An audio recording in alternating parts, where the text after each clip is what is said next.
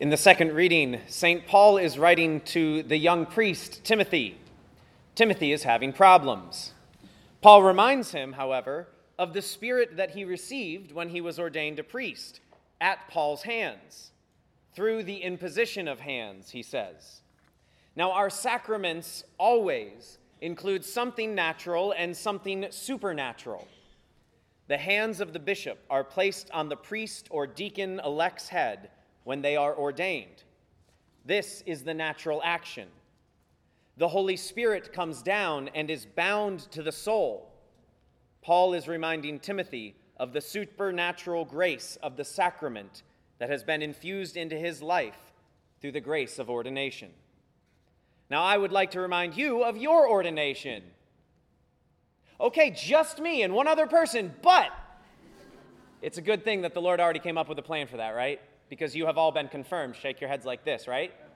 If you have not shaken your head up and down, we have an initiation ministry that you really need to check out because you're not fully Catholic. That's why.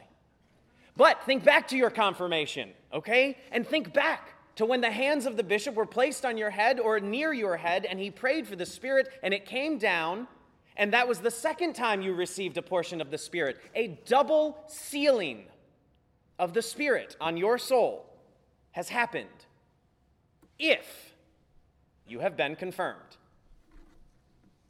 So as I want to remind you, Paul is reminding Timothy, reminding us of the same thing, although they are two different sacraments.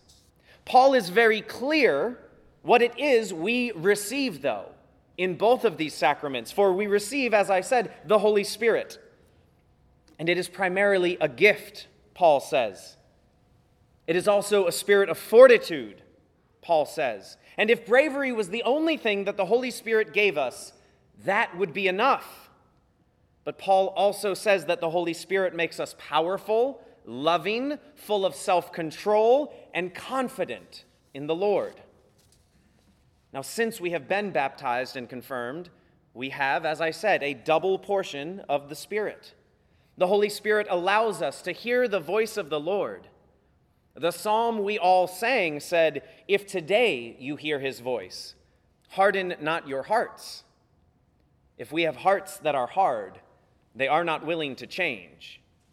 If we have new hearts, like the ones the Lord wants to give us, then we are open to whatever the Lord wants to do within us. When you hear his voice and follow his promptings, you are doing the Lord's will.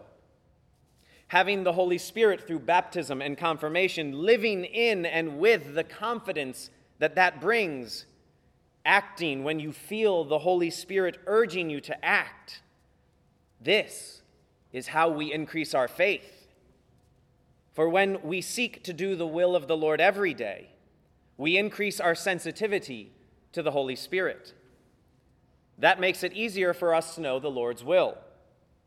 When we feel confident that we know the Lord's will, our faith is automatically increased because we live in a spirit of holy boldness. We know the Lord has been good to us because what he has done for us in the past. We understand what it feels like when the Holy Spirit is urging us, prompting us to act. And then we have the confidence that Jesus talks about in the gospel to say to a mulberry tree or to a mountain, "Get up and fall into the sea." If that kind of faith sounds crazy to you right now, then I suggest you spend more time in prayer, trying to listen to the Holy Spirit, until this request no longer sounds crazy, but actually practical. This is the kind of faith the apostles asked Jesus for. The answer he gives them is not far away or hard to do. It is easy in that it is available to everyone. The hard part is having the self-control to make the time every day to spend time in silence listening to the Lord, not praying the rosary, not saying anything to him, but listening silently for his voice and the will of the Holy Spirit.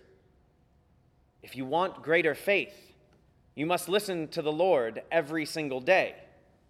No excuses. This is what it means to be an unprofitable servant.